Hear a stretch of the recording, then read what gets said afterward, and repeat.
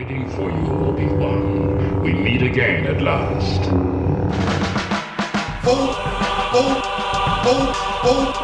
Obi-Wan Kenobi.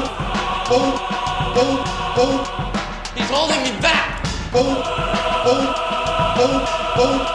Obi-Wan Kenobi. Hello there.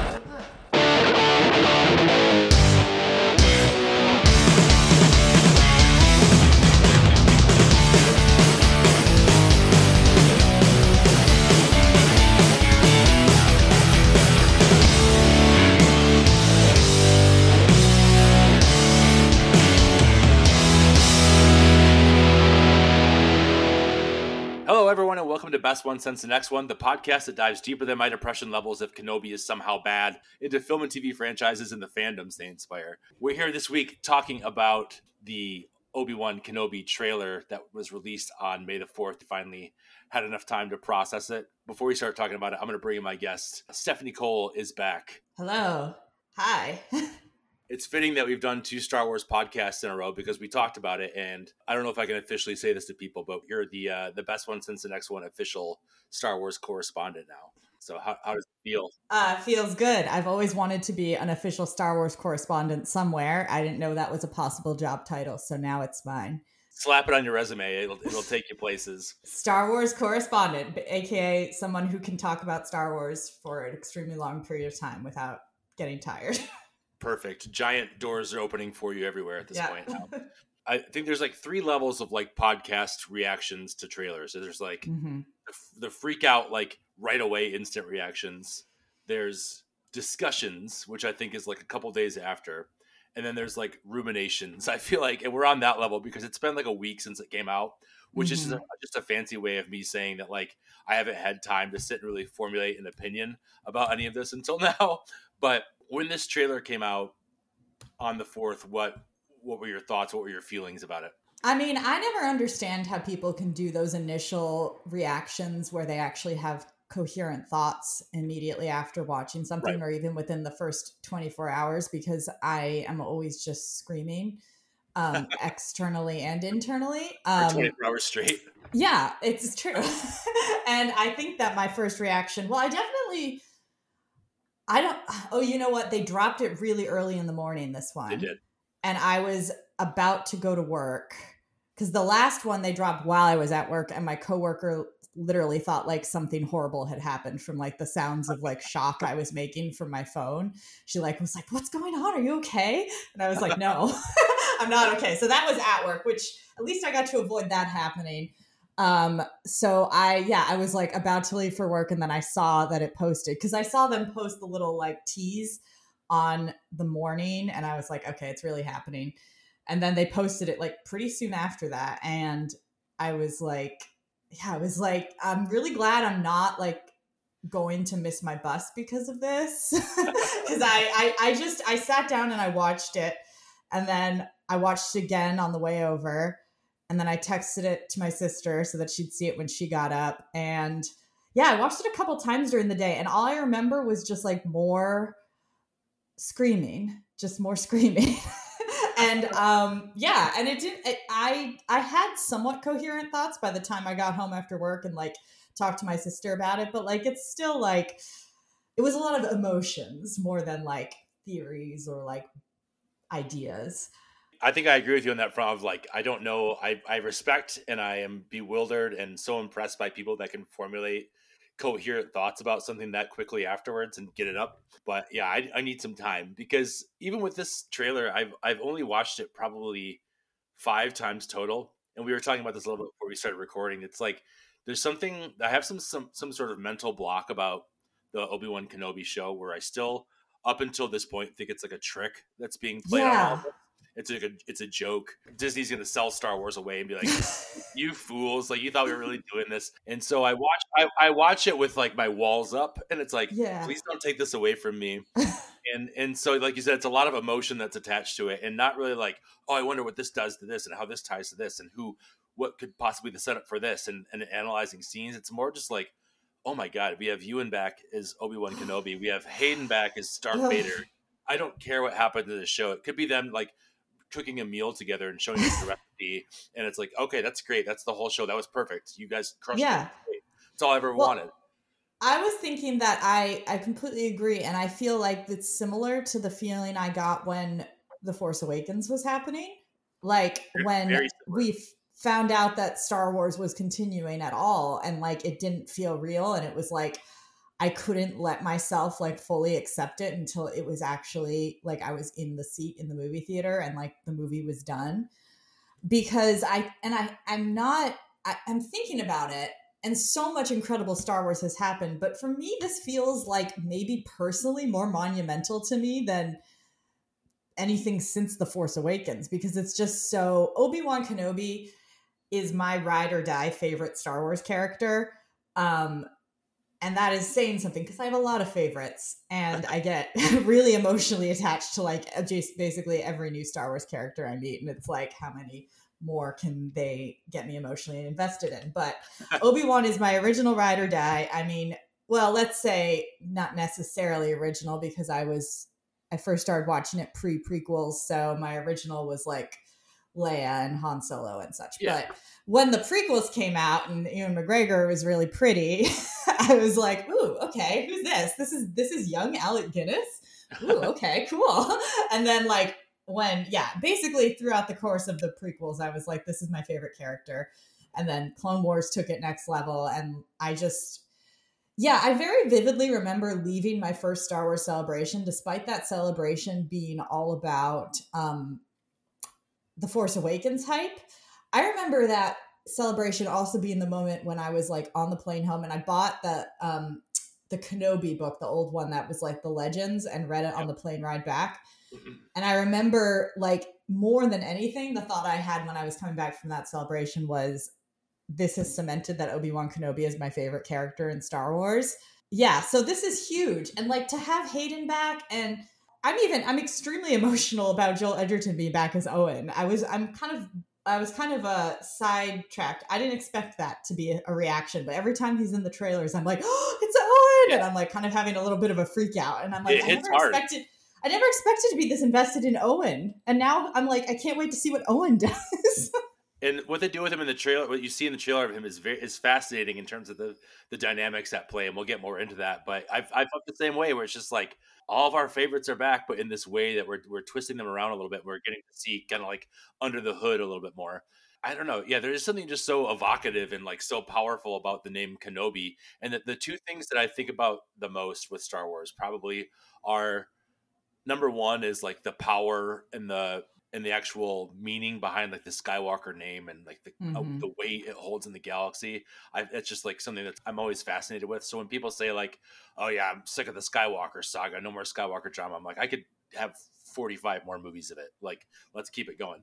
And then the second thing I think about the most is the Obi-Wan Kenobi, Anakin Skywalker, Darth Vader relationship. The implications and how little we know about it, but we know the whole story. You know, we know a lot about the prequel era, but like, at this point in the franchise, at this point in the timeline, there's, you know, books about it that aren't canon anymore, but they still don't go super in depth. We don't know the emotions. We don't know the bridge story between what happens in these years between Luke finding Obi-Wan in the desert, Ben Kenobi in the desert, and, you know, Vader or Anakin turning into Vader. So it's like, it's just so fascinating. And it's like, it could go in so many different directions. And I'm so nervous. It's like in the hands of Deborah Chow. I don't feel nervous at all because she's created the best Mandalorian episodes.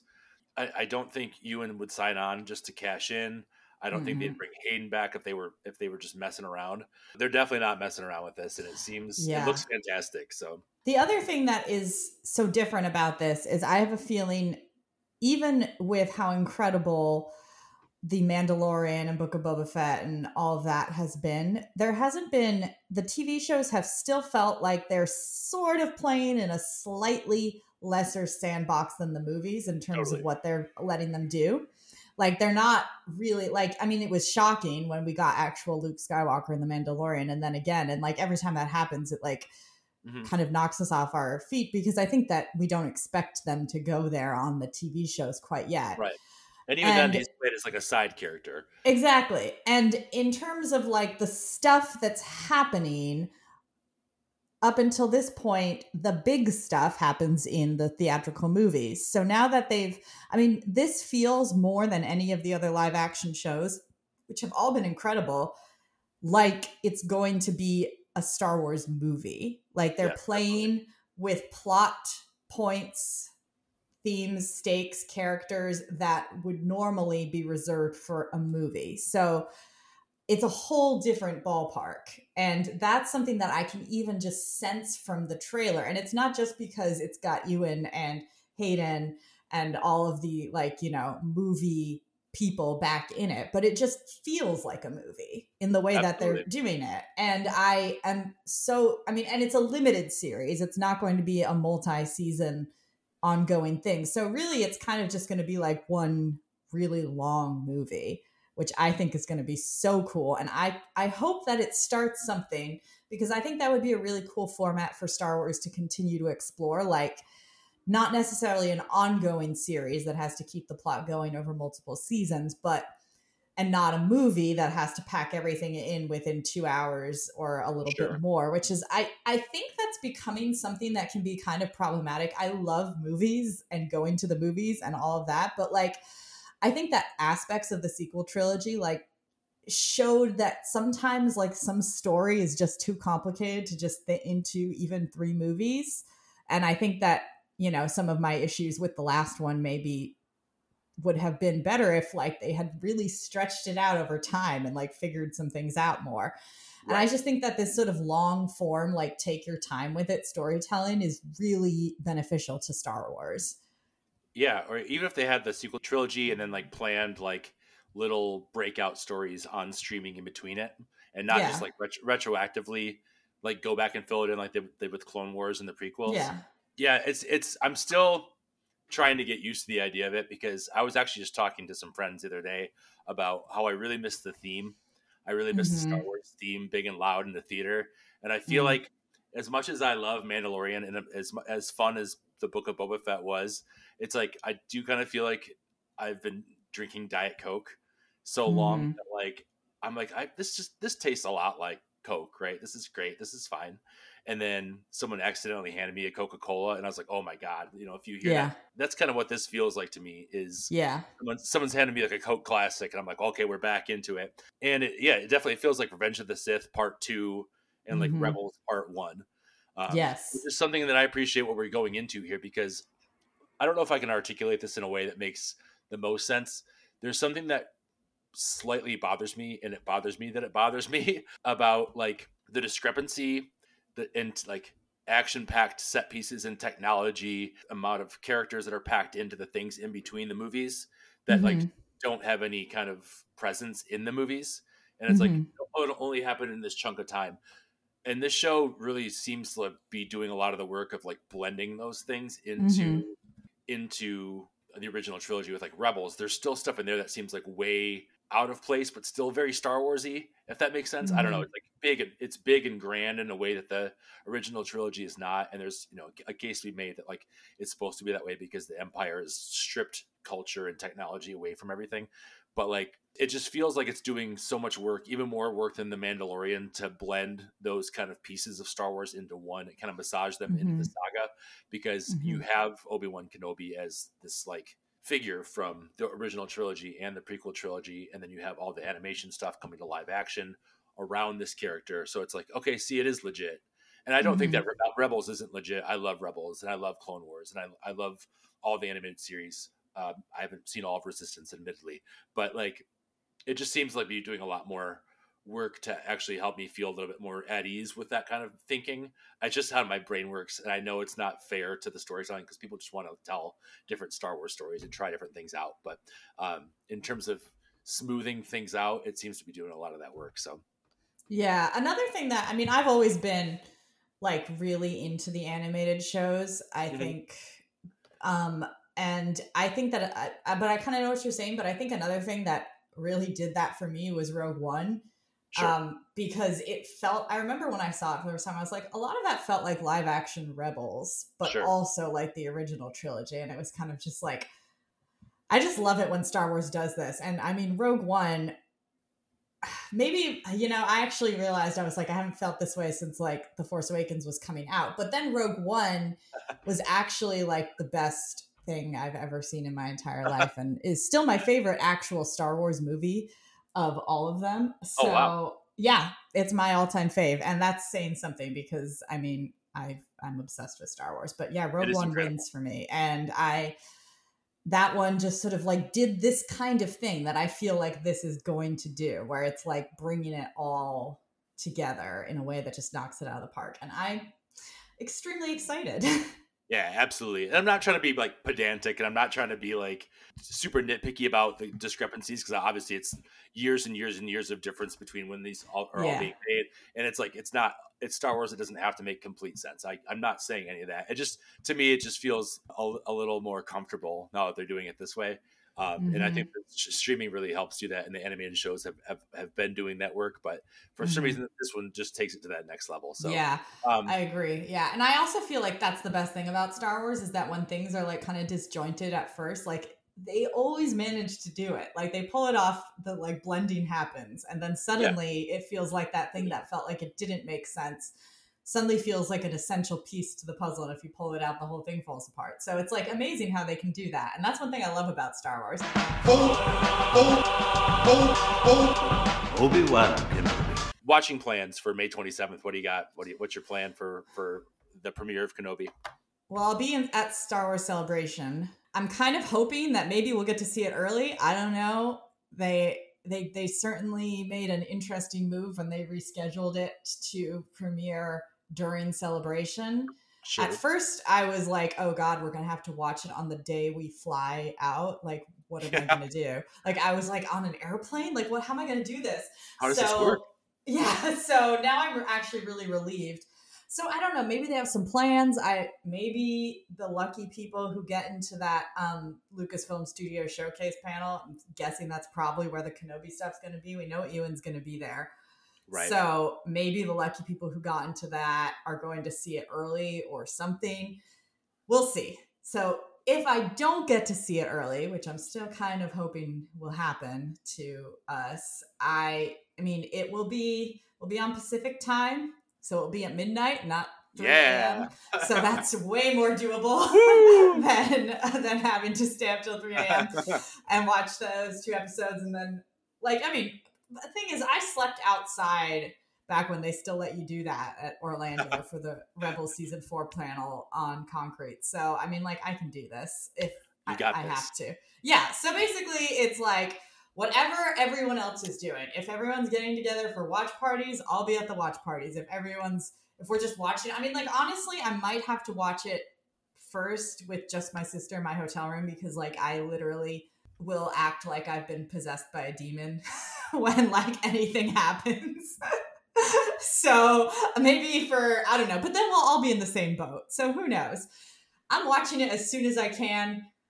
On my laptop or in the showroom at Celebration, who knows? But that's the plan. I feel like I need to see it in silence by myself first, for the same reason of it would be nice to share those first reveals and moments with people. I just feel like I need to see it in a vacuum first, and then go out into the world and watch it. But one thing I was thinking, I was in the hotel rooms, it's going to be all insane Celebration people. I feel like I'm going to leave my door open like a college dorm. And just leave my door open and just listen for the screams. And then once it's all over, we can do a foam party in the hallway or do slip and slides down the hallway or whatever. It's going to be it's just going to be some people that want to watch it in isolation and silence, but you'll hear them freaking out just like everybody else, which means we should probably just all watch it together anyways. But it's the same thing. It's I do have it in the back of my head that could still happen, that special preview screening. It's become such a point of contention in the Celebration pre-discourse that I kind of don't want it to happen, just so people will just relax about it and just kind of figure out how to watch it on their own, because it's not going to make or break the time for me. But it's also oh yeah, it could happen, but we'll see. Never bet on anything. But the other thing I just thought of as you mentioned that is these hotels better beef up their Wi-Fi because literally everybody in the hotel is going to be trying to stream Disney Plus at the exact same time. Oh my God. All right. So maybe we should all watch it together because I don't know. I'm starting to have these images of just infinite buffering and I'm Someone needs to call these places and tell them what's going to happen. We needed to call like Switzerland, like CERN, have them like beef up the main like internet deck, Yeah, just from the source, not even just like the hotel, just like the internet source needs to just be beefed up for it does. Because if something major happens and then all of our video freezes at the same time, or what if Disney Plus won't, like when those things like don't even work? Because like everyone, oh my God, I'm having all these terror scenarios in my head that I just thought. What could go wrong? People would grab their lightsabers and take to the streets and just give us Obi-Wan. The celebration riot of 2022. Somehow the metal bean that everyone did the lightsabers around in Chicago starts rolling down the street. And it's bedlam. We did get the second trailer in the true Disney Plus or Disney like Lucasfilm era. It's showing everything and nothing at once. And I was really impressed with this trailer's ability to just like kind of rehash the points of the first trailer and make it give it a little bit more context. So let's kind of go frame by frame. Well, not really frame by frame. That we're not that insane. We'll go kind of moment by moment, let's say. Yeah. So it opens up with, the sands of change of the Lucasfilm logo blowing away ominously as Duel of the Fates plays. And then, we see a spaceship racing towards, I think, the new planet Daiyu. It's what it looks like, the cityscape over the top of it. Lots of great spaceship shots in this trailer. Really, really good ones. Lots of, especially listening into headphones to like review a little bit before we recorded. Lots of great spaceship sound work going on. It sounds great. Yes, it's really good. And then we see my guy Sung Kang as the fifth brother walking the streets of Daiyu with a stormtrooper garrison. Daiyu looks incredible. I think it looks really, really cool. And I think that the fifth brother looks great too. I'm so glad that Han Solo from Fast and Furious has crossed over into another Star Wars situation. So the best part is I knew that he was in this, but when I first saw the first trailer, I mean, people were talking about the Grand Inquisitor. I don't really care. But for me, the fifth brother looked exactly like he does in the animation. And so I wasn't like, that's the guy from Fast and Furious. I was like, oh, it's the fifth brother. And like, just completely took me a second to be like, oh, that's him. Oh, totally, that's who he's playing. And I still, like, when I see it, I don't think, oh, him. I think the fifth brother is there in live action. So I think he looks great. I think he needs a bag of chips to walk around eating like Han does in the Fast and Furious, but otherwise we're good. They show so little. I forgot how big of a cast this show has. It's funny because this trailer showed us a lot of the stuff that we saw before, but just different parts of it. We've really only seen of this massive cast. We've only seen Obi-Wan and the fifth brother and Reva and Owen and like, just like not anywhere near the whole thing. A select group of people, five main characters basically. Yeah, because like O'Shea Jackson Jr. is in this. Benny Safdie is in this. I'm excited to see what part everyone else plays. And then the big baller shot of the Grand Inquisitor walking the streets of Tatooine with Reva and the fifth brother by his side. I thought it was interesting. It's like I watched it more and it's like the Tatooine residents seem to be like, get this out of here. We don't want you here. Like they seem to be standing up to him a lot more. And I thought from the first trailer, it was just Owen, but it feels like in this trailer that there's a lot of like people standing in the Inquisitor's way. And it got me thinking like, is there a group of people that understands the importance of what Obi-Wan's doing? And they've kind of banded together, or do they just respect the Lars homestead? Or like, it seems like it would take a lot to stand up to a Sith Inquisitor basically. Yeah. It's just a normal pedestrian, So it's like, I don't know if it's just like the power of community or if it's just like, it feels like maybe there's something else going on there. I just don't know if he would risk that for Luke's sake. Small town, maybe it's like, it could be like that sort of small town, like the sort of like Western, what is it? Freetown thing from Boba Fett. Oh, yeah. But also something I'm thinking is that like, how are they, if the Inquisitors think that, if they suspect that Luke Skywalker is, I'm just trying to figure out how they're going to get out of this, essentially. If there's already Inquisitors in Tatooine talking to Owen Lars, how are they going to be able to stay on Tatooine without the Empire having known they're there. Like, that seems like they're way too close for comfort, and I'm not sure how they're going to get out of that, because like if the Inquisitors are already, and then if everyone stands up to them, you can't have them be like, well, we're standing up to you because we're protecting this child. Luke, yeah, for sure. Because that's not, because they can't even know that he's there. Like, if that happens, the whole thing's over. So what's going to happen? I just have no idea, but I'm super excited to find out. I was thinking a lot about the order of this, because the trailer seems to make you think that like it starts on Tatooine and like it becomes like a planet hopping adventure. I'm not sure. Like, the order of it seems weird, and I just feel like they're toying with us. They are. The old misdirect, like, you know, Kenobi says in the background of this, they're coming, stay hidden or we will not survive.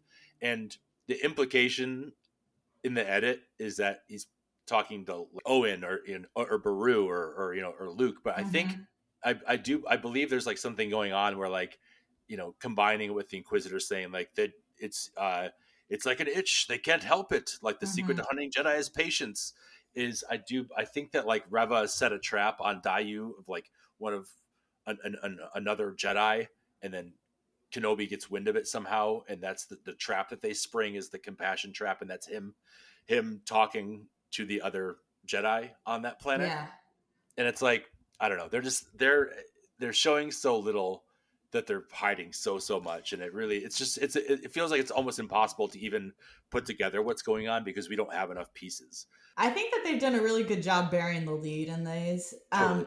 Do you mind if I actually don't know if this was confirmed, but if I get speculatory in a way that's like rumory potentially based, but I'm pretty sure it was confirmed, but it's not spoiler, or sort of is. No, I'm nervous. What is it going to be?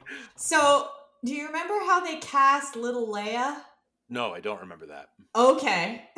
Maybe did I spoil something? Did they cast little Leia for this show? Yeah. The Hollywood Reporter reported it. So they cast a little girl. All right. I'm pretty sure it was not officially confirmed, but was like confirmed by like one of those sources that is basically confirmed. Do you know what I mean? Like Sure. The Hollywood Reporter like usually doesn't report stuff that's not true. So they apparently cast a little girl to be little Leia. And I don't know what that means. I think there might be more going on with why Obi-Wan is leaving Tatooine. Did I just explode a bomb in the middle of this? Yeah, we need to take a 20-minute break and come back. So we should put a spoiler warning on this. Maybe I don't know if I was like unsure if this was officially confirmed or not. But now I'm looking back and I don't think it was. I feel like that it was like a we got this covered or something place. But I feel like it was okay. Well, then in that case, disregard me if it was one of those places. But I really thought it was like. We don't know anything. We don't know what's going on. There's probably huge surprises in this. Okay, well, there might be a little Leia in it. Who knows? To me, if they can just straight up reveal and say that, like, Darth Vader is coming back and it's going to be Hayden Christensen, it's like, we know the big thing, then that's the thing. Then something even bigger happens on top of that, right? There's got to be a reason for that, because it's just a rematch for the sake of a rematch doesn't make a lot of sense.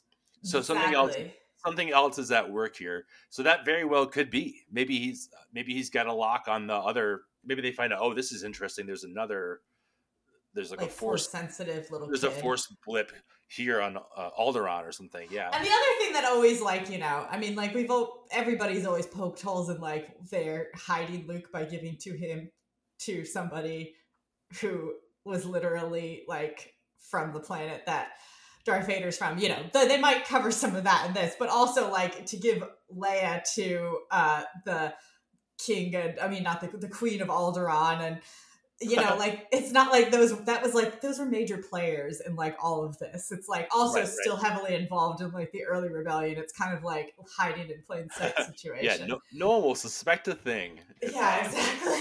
Bail Organa, the founder of the rebellion, has them. Exactly. Yep. So yeah, I mean, like, who knows what's going on? But they're definitely not showing us everything. And after what we already know they're playing, like, you know, they have Darth Vader in this. Like, I kind of think that they aren't going to, like, it might not even be that big a thing to suddenly have all these other major, like, saga pieces happening in this. It's already all happening. Yeah, you have the most major thing back again, you know? Exactly. And that's the thing. I'm not like well versed enough in Rebels and Clone Wars and all the supplementary, like not supplementary. It's the main story. I've watched it all, but I don't have it like etched into my soul like I do the movies. But it's just there's just something you don't put the two biggest pieces back on the board to not play them in some new way. You know what I mean? Exactly. It's just there's just something it's we said we were going to keep this a short discussion, but we're like it's we're impossible. Like we're like on the third clip, and we're like maybe Leia's in it, and it's like let's go.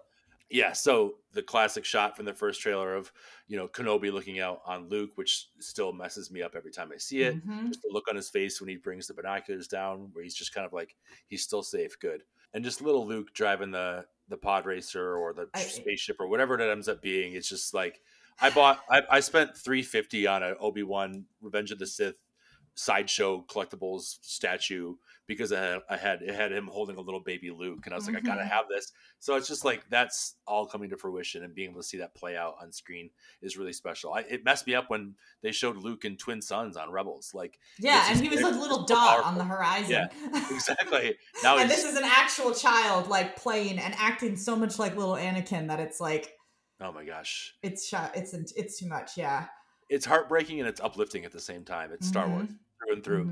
Yeah, then we get Kenobi talking to Owen. Obi-Wan's concerned and says Luke must be trained, and Owen straight up just murks him and says like he trained his father. And it's just so good. The burn heard around the internet. I mean, I hate it because I love Obi-Wan and I'm like, how dare you? But also like I'm like starting to really love Owen in like these two clips. And it could be because it's Joel Edgerton and like I really enjoy him as an actor, and I was like, I'm really glad that that's Joel Edgerton. Like, he's going to be really good in this. And then also, like, this dynamic seems interesting, and you can totally get his point of view. And then you think about him in A New Hope, and you're like, well, obviously he doesn't want him to go away. Like, literally the worst thing ever happened when when his dad, like, and this is like their kid, like like Luke's their child basically, and they're like his parents and they love him and they don't want this to happen to him. And then also I'm a little bit wondering because at first I got the sense from like the first teaser that Obi-Wan was like, oh, just stay hiding, like don't do anything, like kind of like disillusioned and not doing this whole Force thing. But then he's saying now Luke needs to be trained. So they're definitely also, I'm a little confused about what his actual motivation is. Like, is he just trying to hide Luke, or does he think Luke should be a Jedi? Like, what's going on here? So we'll find out, I guess. He's saving him for the right moment, right? He's clearly training them young in the doctrine of the Jedi. Before that was not helping anybody survive in the galaxy as a Jedi, or helping the Jedi Order survive, and everyone it fell apart because of all that Jedi dogma. But like, he just still recognizes, even at that age, that he's got to be trained. And it's just, I assume he's shut off from the Force, and I wonder what brings him back to that, and what brings him to that moment and that realization, beyond the fact that he believes that he's, the New Hope. He's the chosen one. He's the father of the son of the chosen one. And like, he believes he's the chosen one at that point. Right. And it goes back to the whole debate of who's the chosen one, Anakin or Luke. And it complicates that again, right? I feel like it complicates that debate again. So we learn in Rebels that he thinks that Luke is the chosen one, which makes sense for his point of view. Yeah, it makes sense from his point of view because he was so heartbroken by the fact that Anakin wasn't the chosen one that he had to, in some ways, I think. And he's like he's present with Luke, so he probably sees so much of Anakin in it that he has to like say, well, then it must be this one. Like he has to like transfer that emotional investment to someone new to like deal with it. And I think that I wonder if, because that Rebels episode is after this, I wonder if he thinks that at this point, or if this story will have him realize that or come to that conclusion, because obviously it's all debatable, but like his belief in that, will that be covered in this? Because it very much well could. It's a great point. It's a great point because there's got to be some sort of glimmer of hope that he sees in Luke in this one, or maybe something he learns along the way that allows him to trust in the fate of the Force and the future of the galaxy again, because he's clearly jaded in this, or not jaded, but he's clearly just so downtrodden. The war is over, we lost, like he's usually so like plucky and ambitious, and like he's like a little grumpy but also like optimistic. Yeah, I mean, he really is a true believer. Yeah, he's a true believer, and he's so beaten down in a lot of the scenes in these trailers that something's got to spark that in him in this show, right? Something's got to spark that in, like, we at all costs need to save this child. And I wonder if it's Qui-Gon. I wonder if he finally communes with Qui-Gon somehow. It's imparted to him from Qui-Gon, like, now you must train the next best thing, basically.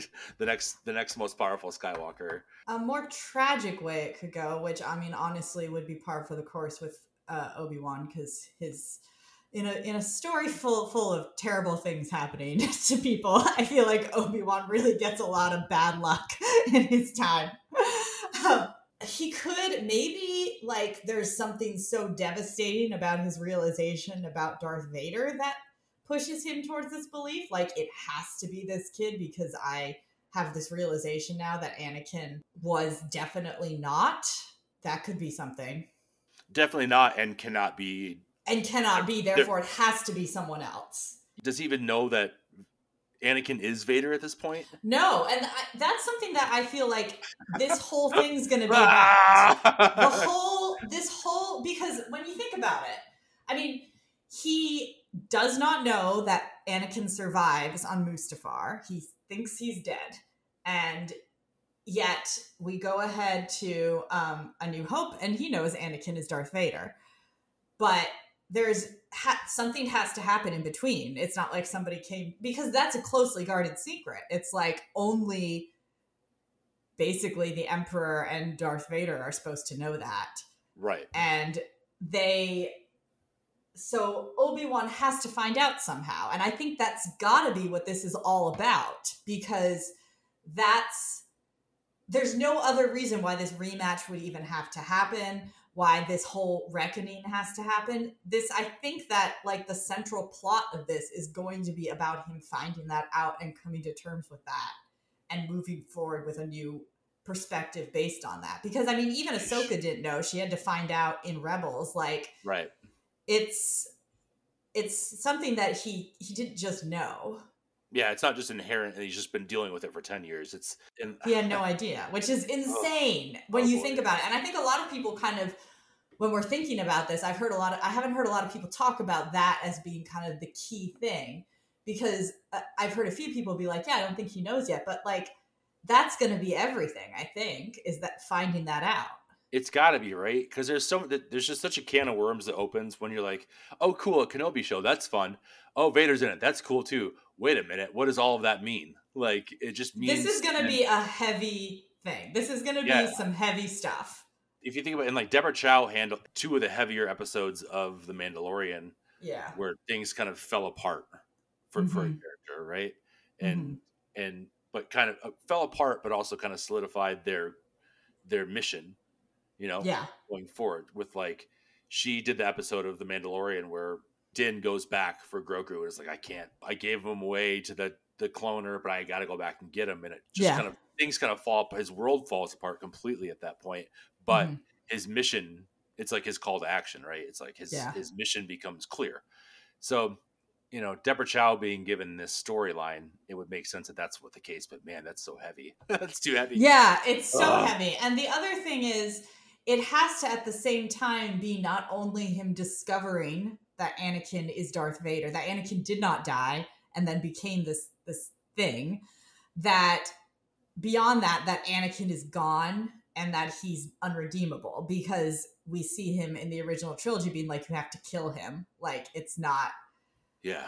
Oh boy. And Obi-Wan once thought, as you did, like that line from Return of the Jedi, it's like maybe in this he finds out and then he's like, well, I can save him. And that's where the confrontation comes from, because he's like, that's Anakin, I need to bring him back. But then he can't. So then that's where this all comes from.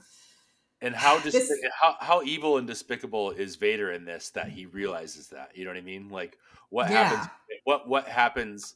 What's the turning point in his mind? Because I feel like he'd have to witness something that shows that there's no going back. And he kind of had that moment in a way in Revenge of the Sith when he saw him killing all those kids, but like this is even more that. Yeah. And I'm just like, I think that this is also going to be doing a lot to like sort of on screen, because this has been happening in comics and books and stuff, but like very much on screen, like making it clear that Anakin and Darth, like sort of like bridging the gap between the characters of Anakin and Darth Vader by bringing Hayden back to be Darth Vader, but also Anakin, like, kind of like really hammering that home. This isn't Darth Vader. This is Anakin Skywalker. You know what I mean? But is it? I think we're going to catch Vader at a moment where he's Vader. Oh, Vader. And yeah, because the comics do a lot of work to make him a sympathetic and tragic character. And he's constantly fighting against the Emperor controlling him. And he's always a victim, he's always just like this victim of a plan that's just keeping him in torment for his whole life. Yeah. And so, but he's also doing terrible things. He's also doing terrible things at the same time. He doesn't excuse his behavior. Typical victim behavior, Vader. Jeez.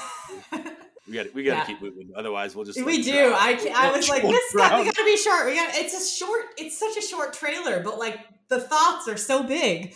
They're big thoughts. Yeah. So, I mean, at this point, we see Reva, the new Inquisitor that we see in the trailers. She's entering the Inquisitor base, which is looking sharp. Imperial forces and the Inquisitors are like scanning a map. Not necessarily. I'm wondering if they're looking for still looking for other Jedi, or if it's specifically Kenobi. We'll see. The base looks very cool. I'm excited to see that in action. Here's something lighthearted: Kenobi riding an EOP. That's fun. Yay! Right? Yay. I think that we're gonna have to like take what we can get in this show, because it looks like it's gonna be a lot of serious stuff. So I'm just like, anytime I see anything that's like the fun side of Star Wars, and don't get me wrong, I love me some big ol' heavy Star Wars, but I'm gonna be like, oh, look, that droid's cute. Oh, look, it's EOP. Like, I'm just gonna be like, I hope it farts. Oh, it's gonna fart. It better. At the very end of the show, it's gonna be super heavy, and then he's gonna walk in and fart, just like right at the camera. Yeah. And then wink, and then it'll wink, turn and wink, and it'll go out on a little Looney Tunes thing. And everyone's like, "Oh, okay, I think that interesting decision there." It's pretty good. These are like proto probe droids coming out of the top of the Inquisitor base. Very cool with headphones on. I didn't hear before, but the actual like probe droid sound comes out of them. That's one of my favorite Star Wars sounds of all time. It's top 5 for sure. And I've always wanted to be able to say it, but I'm always just like, and I can't. It's like, it sounds so much like real words. My boys, this is a quick aside. We watched Empire Strikes Back for the first time on Star Wars Day. And I have a little like the Black Series Probe Droid toy that they play with, and they just think it looks super cool because it does. Like Probe Droids just look fucking cool. Yeah. And they're playing with it, and so they're like, "Oh, cool!" And then they saw it in the movie, and they're like, "Whoa, that thing must be so powerful." And that's what they think. Everything's very powerful. Powerful, that's. And then it gets like blown up right away, and they're like, "Oh, okay." I think I saw like some of the light leave their eyes a little bit. Probe Droid got blown up. But yeah, Reva, she says maybe we've been looking in the wrong places, and she's scanning the rooftops of Daiyu, and you see blaster fire in the distance, which I think is probably tied to the later scenes of like all the bounty hunters coming after him, which that's what makes me think it's like, if this is what it feels like, she's just like, oh, he went for it. He's Kenobi, so predictable. He left the planet just to do this. And so that's what makes me think it's the trap that they're sprigging. Next thing is the money shot, the Kenobi cardboard cutout, wanted sign. It's just like, Ewan's done shooting, but I got this cardboard cutout.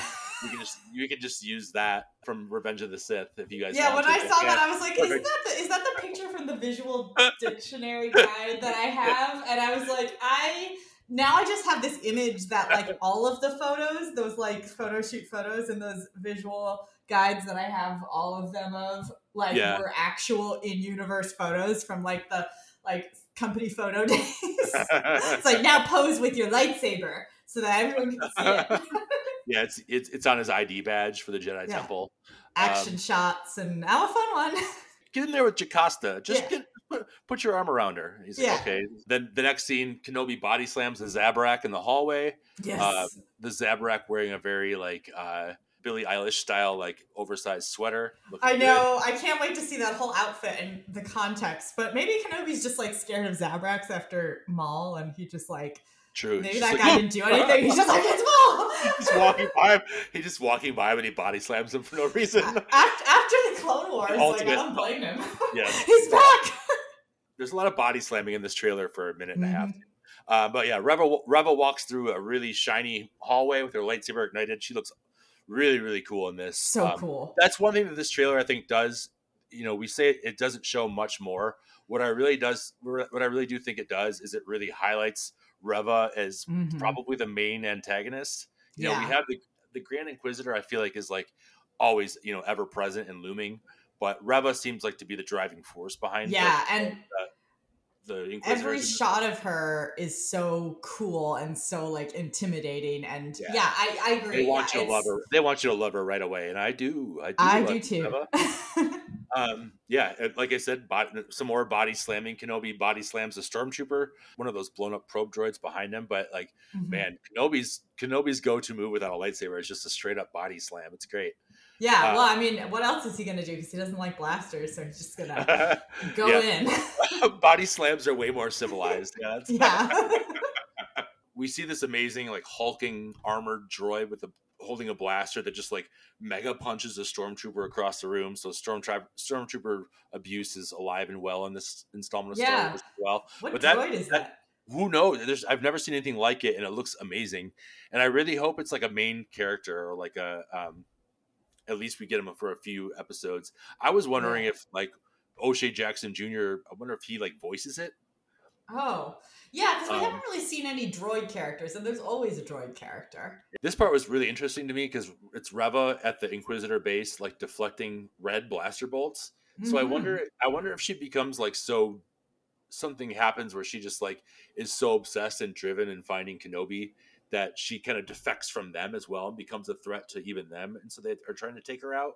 That makes sense because. If she's like the only one that's focused on Kenobi, maybe something happens to her. I don't know if she gets out of this series alive, because that would explain if she gets this close, she can't bring all of them down that path with her. Otherwise, they'd all know where he is. Right, exactly. And he wouldn't be able to safely hide for the rest of the series. So it almost does make that. I actually never thought of that, but that's kind of a good theory. Like maybe they're like disowning her. Maybe it's like, we're taking away your badge. And she's like, you're off the case. And then she's going like rogue cop. She's going like badge off. Rogue Inquisitor. Yeah, exactly. And the thing is too, like her name really breaks the naming convention of the Inquisitors too. It's all she has a name. Brothers and sisters, and she's just got her own name. She's just Reva. That's weird. I never thought of that, and that totally didn't hit me until you just mentioned it. That she's not a sister or brother; she's Reva. So, I wonder what that means. Is her backstory different? Is she like? Yeah. All right, I'm very intrigued. We didn't get a ton of her in the first one, but she was super cool. But this one, it's definitely like we're definitely gonna learn a lot about her. So we get Camille looking worried.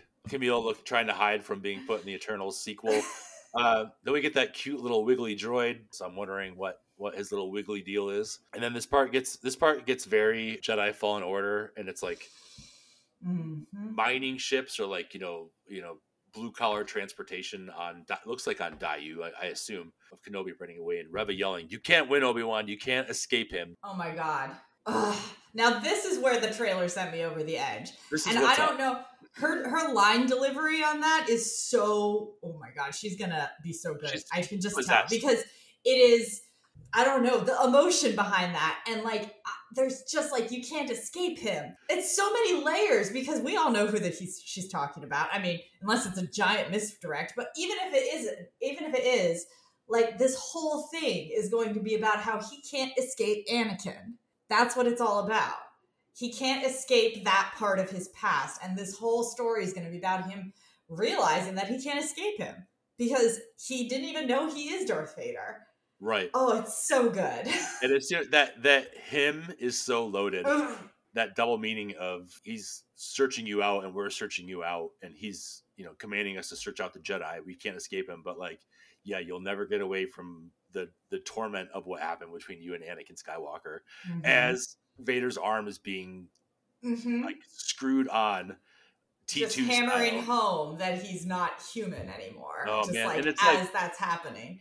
I could write novels about my excitement about the part in Rogue One where the Bacta tank drains out in Vader's castle, and I was like, oh my god, we're seeing, like, let's see it, let's see this happen. Which I always think is really funny because there's two guards in the background that just like watch him like naked in the Bacta tank every day. They're like, you know, he's so little of him is human. It's probably barely even a naked guy. It's like half of a naked guy and then a robot. So like, whatever. In the Vader voice, he's just like, can you please turn around? But this part, when the arms start going on, it's just like the most hardcore Star Wars shit. It's so good. And like when that happened, when the arm goes on, I was like, okay. But it was when the panel goes into his chest and the breathing hits, when it like powers up and the breathing starts, and it plays the same sound as like when the mask clicked in. Yeah. And it's like, I guess I've just never thought of that being like something that plugs right into his body.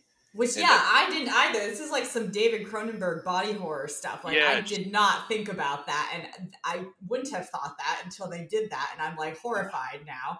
Yeah, and the implications of like that just going directly into him to keep him alive, and like the pain of that, or if he even feels pain from that at all, like it's so wild, and it just has me thinking so much, because the next scene is Kenobi sensing something wicked this way comes, right? And it's him with that forlorn, this is going to be bad look on his face. Pain. Yeah. He's in actual physical pain from it looks like. And, you know, we see the title, and that's where it ends. And it's like, you know, we've seen nothing really that new, but we've seen everything. You know, we've seen, they've really set up the stakes with that, but not at all too. But like just the idea, spoke about it up top a little bit more, but that the confrontation between Vader and Obi-Wan. This is a question I had for you. I was going to ask a little bit, but like, what are the chances that it's not a rematch or a fight? It's just like a devastating, dramatic confrontation. I don't know. I feel like Vader would try to wipe him out at that point because he's so rage-filled and so hateful. But I don't know. What if it's, you know, Kathleen Kennedy said in that investor call, like, it's the rematch of the century, but it's like, how much of this is misdirect? What kind of scene can we get between them? That's just, are we going to get multiple scenes between them? Is he constantly in pursuit of Obi-Wan? Does he know that Obi-Wan's still out there? Like, I just don't know. We know so little. We know so little. If there's going to be a fight, like an actual, like the end of Revenge of the Sith fight, there has to be, it's not just that. There's got to also be just like a dramatic emotional confrontation to lead into that. Right. Because the whole crux of this is going to be him realizing Anakin is Darth Vader, and Darth Vader confronting all of his baggage with Obi-Wan. It's going to be this huge thing. And I almost wonder, like, I don't know if they would be bold enough to do this, but just the look on Kenobi's face, is he sensing in that moment that that's Anakin? It's surely what it looks like. It reminds me of when Ahsoka found out that Anakin was Darth Vader, and she's like sensing it. It just like the way it's done is similar, and it's pure I feel anguish. the same. It's pure anguish. And there's not. I just don't know what else at that point, at Kenobi's lowest point, he could sense or feel that would make him feel such anguish on his face like that. And I feel like that's almost got to be it, which is insane.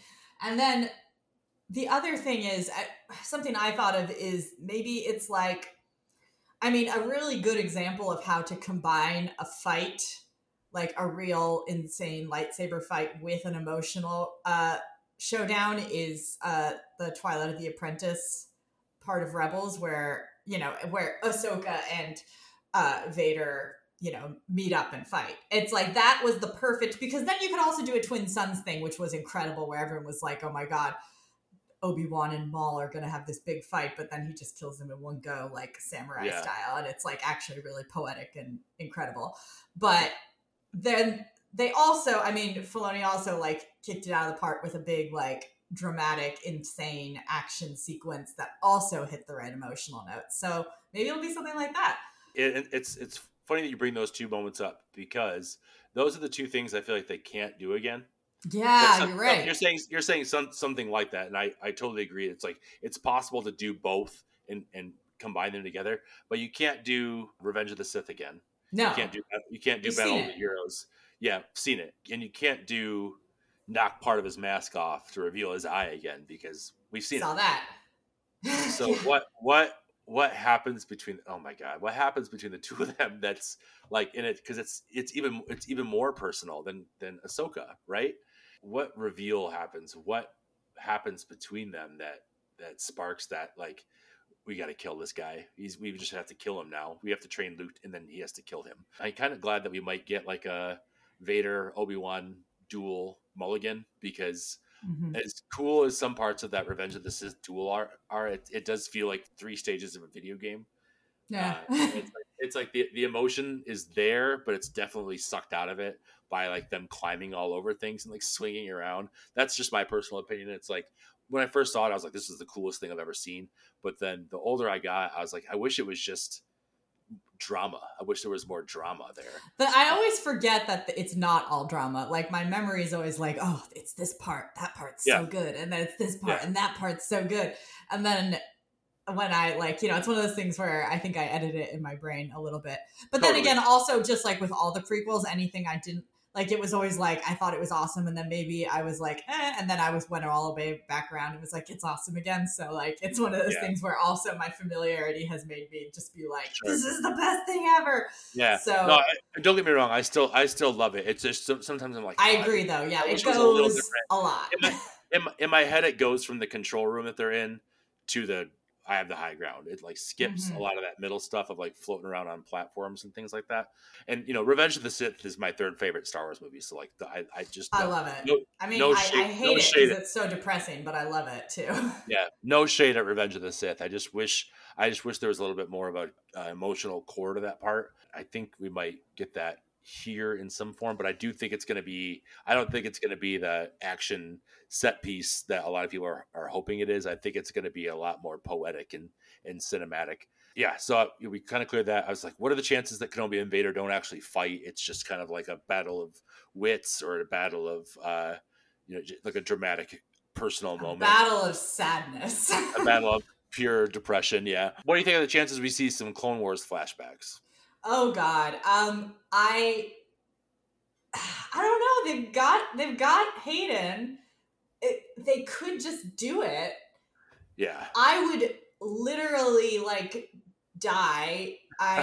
Clone Wars, Rebels, like all Bad Batch. That's my shit there. And when if they were to do that, I would just die. But I mean, they have the resources. They've done things like this before. We thought they'd never bring like digital Luke in. So like honestly, anything's on the table. I just really want to see Kenobi with the Clone Wars armor on in live action. So good. Like I don't need the Clone Wars flashbacks to be happy. I don't think it's a foregone conclusion at this point that they'll be in there. But if they do have them in there, that part in Hook where he rolls into a ball and like rolls down the stairs and rolls that's what you're gonna do. Just like rolling down the street, just like I gotta go. Yeah, okay. So next question: what are the chances we see or hear Qui-Gon? I think high. Yeah, I mean, he came back for Clone Wars, so why wouldn't he come back for this? Yeah, and there's all those shots of Kenobi in a cave, right? I wonder if we start in the cave. Part of me thinks we might start in that cave, and we don't build. Yeah, and is that where he's living, or is he just chilling there? I don't. Like, is that his like? I hope not either. Like, he's had a long time to settle down. In my head, when I saw it, the first thing my mind went to is it's like a dark side cave, or like some sort of trial or test that he's heard about in teachings, and he's like on some sort of like Jedi spirit quest there. Mm-hmm. I don't know. There's something about the coloring it and the tone of it and the blueness of it all that makes me feel like it's some sort of spiritual force connected cave. There's something going on there, and maybe it's going to happen there. I mean, it's possible we don't see that happen either. It's sort of covered in that Kenobi book, which I absolutely love, and I like personally kind of pretend it's canon, but it's not. So like that's technically fair game. They could cover that. I mean, I would get really emotional. It would definitely complicate things and add a good emotional sort of just one more emotional gut punch in case we needed it, because it'd be like reminding him of why he thought Anakin was the chosen one was because of Qui-Gon. This show, Which is, Stephanie, this show. We're not going to survive it. I don't know what's going to happen. This is where global warming really ramps up because the Kenobi show is too hot and it's going to melt. Yeah, we're all going to just be emanating body heat while watching it too, as we're like sweating. It's just going to, this is it. This is how California breaks off from the United States, floats in the ocean, is because everyone's concentrated in California when this show hits. Oh God, we're going to cause a massive explosion right along the fault line. My last thought was, what are the chances that this show is about something more than Obi-Wan just protecting Luke? And, I think we've covered that. and more than just confronting Vader. If there's like some other aspect to it that just rears its head, because if it was about more than confronting Vader, they would be absolutely insane. But I don't think I get the sense that this is some very focused storytelling happening here. Yeah, it's I don't need to definitely. be, I'm just posing the question because we've had so many like misdirects before. Oh, like, we have. Book of Boba Fett was nothing like I thought it was going to be, for better and for worse. You know, I still enjoyed it in Kenobi. I don't know if there's one Star Wars fan out there that's like, I could take it or leave it. I think I haven't met one. I think everyone's frothing at the mouth for this show. So, well, it's certainly great to be able to like actually sit and process all of this, because it's kind of it's all just been like rumbling around in my head for the past week or so. And I appreciate the fact that we said we were going to try to make it short, and it's talked for an hour and 10 minutes about a minute and 48-second long trailer. So what are we going to do for the episodes? I don't even know. The implications, carve out about 6 hours of your day. Oh God, yeah. Even having thought about this so much since it came up, like even just talking about it now, I was realizing things I hadn't even thought of before. So like this show is too much in the best possible way. We've only have 15 days before it premieres. We only have 13 days before, or 14 days before, 2 weeks from today is when Celebration starts, 13 days from when the show releases. So get your affairs in order. Oh God, I need to start sleeping. Yeah, tell your family you love them. Eat your broccoli. Take the broccoli off your kids' plates. We'll be back. This is just the beginning of our Obi-Wan Kenobi coverage. Like I said, Stephanie will be back we're doing all the episodes. Yeah, 6 hours apiece. Okay, so 6 hours for 6 episodes. So get ready to commit 36 hours of your life at least to us. Yeah, so this is just the beginning of the coverage. This is the beginning of the end, actually. And we'll see you next week for Jurassic Park 3 with Ren. And it's really hard to think about Jurassic Park with the show on the horizon, but it's still really fun to think about Jurassic Park. So just put the dinosaur sounds in your head and you'll get it. That's I roar like the T-Rex every time that Vader arm gets screwed in. Yeah, so that's it. They're kind of related. Follow us. Make sure you follow us on B1N1 Pod on Instagram. Like and subscribe to our show on Apple Podcasts. Ring the bell. Give us 5 stars on Spotify. Follow us and share us out. Make sure you spread the word about the show. We're just getting started. So thank you to Christian Cremo for our theme music, and we'll see you next time. Bye.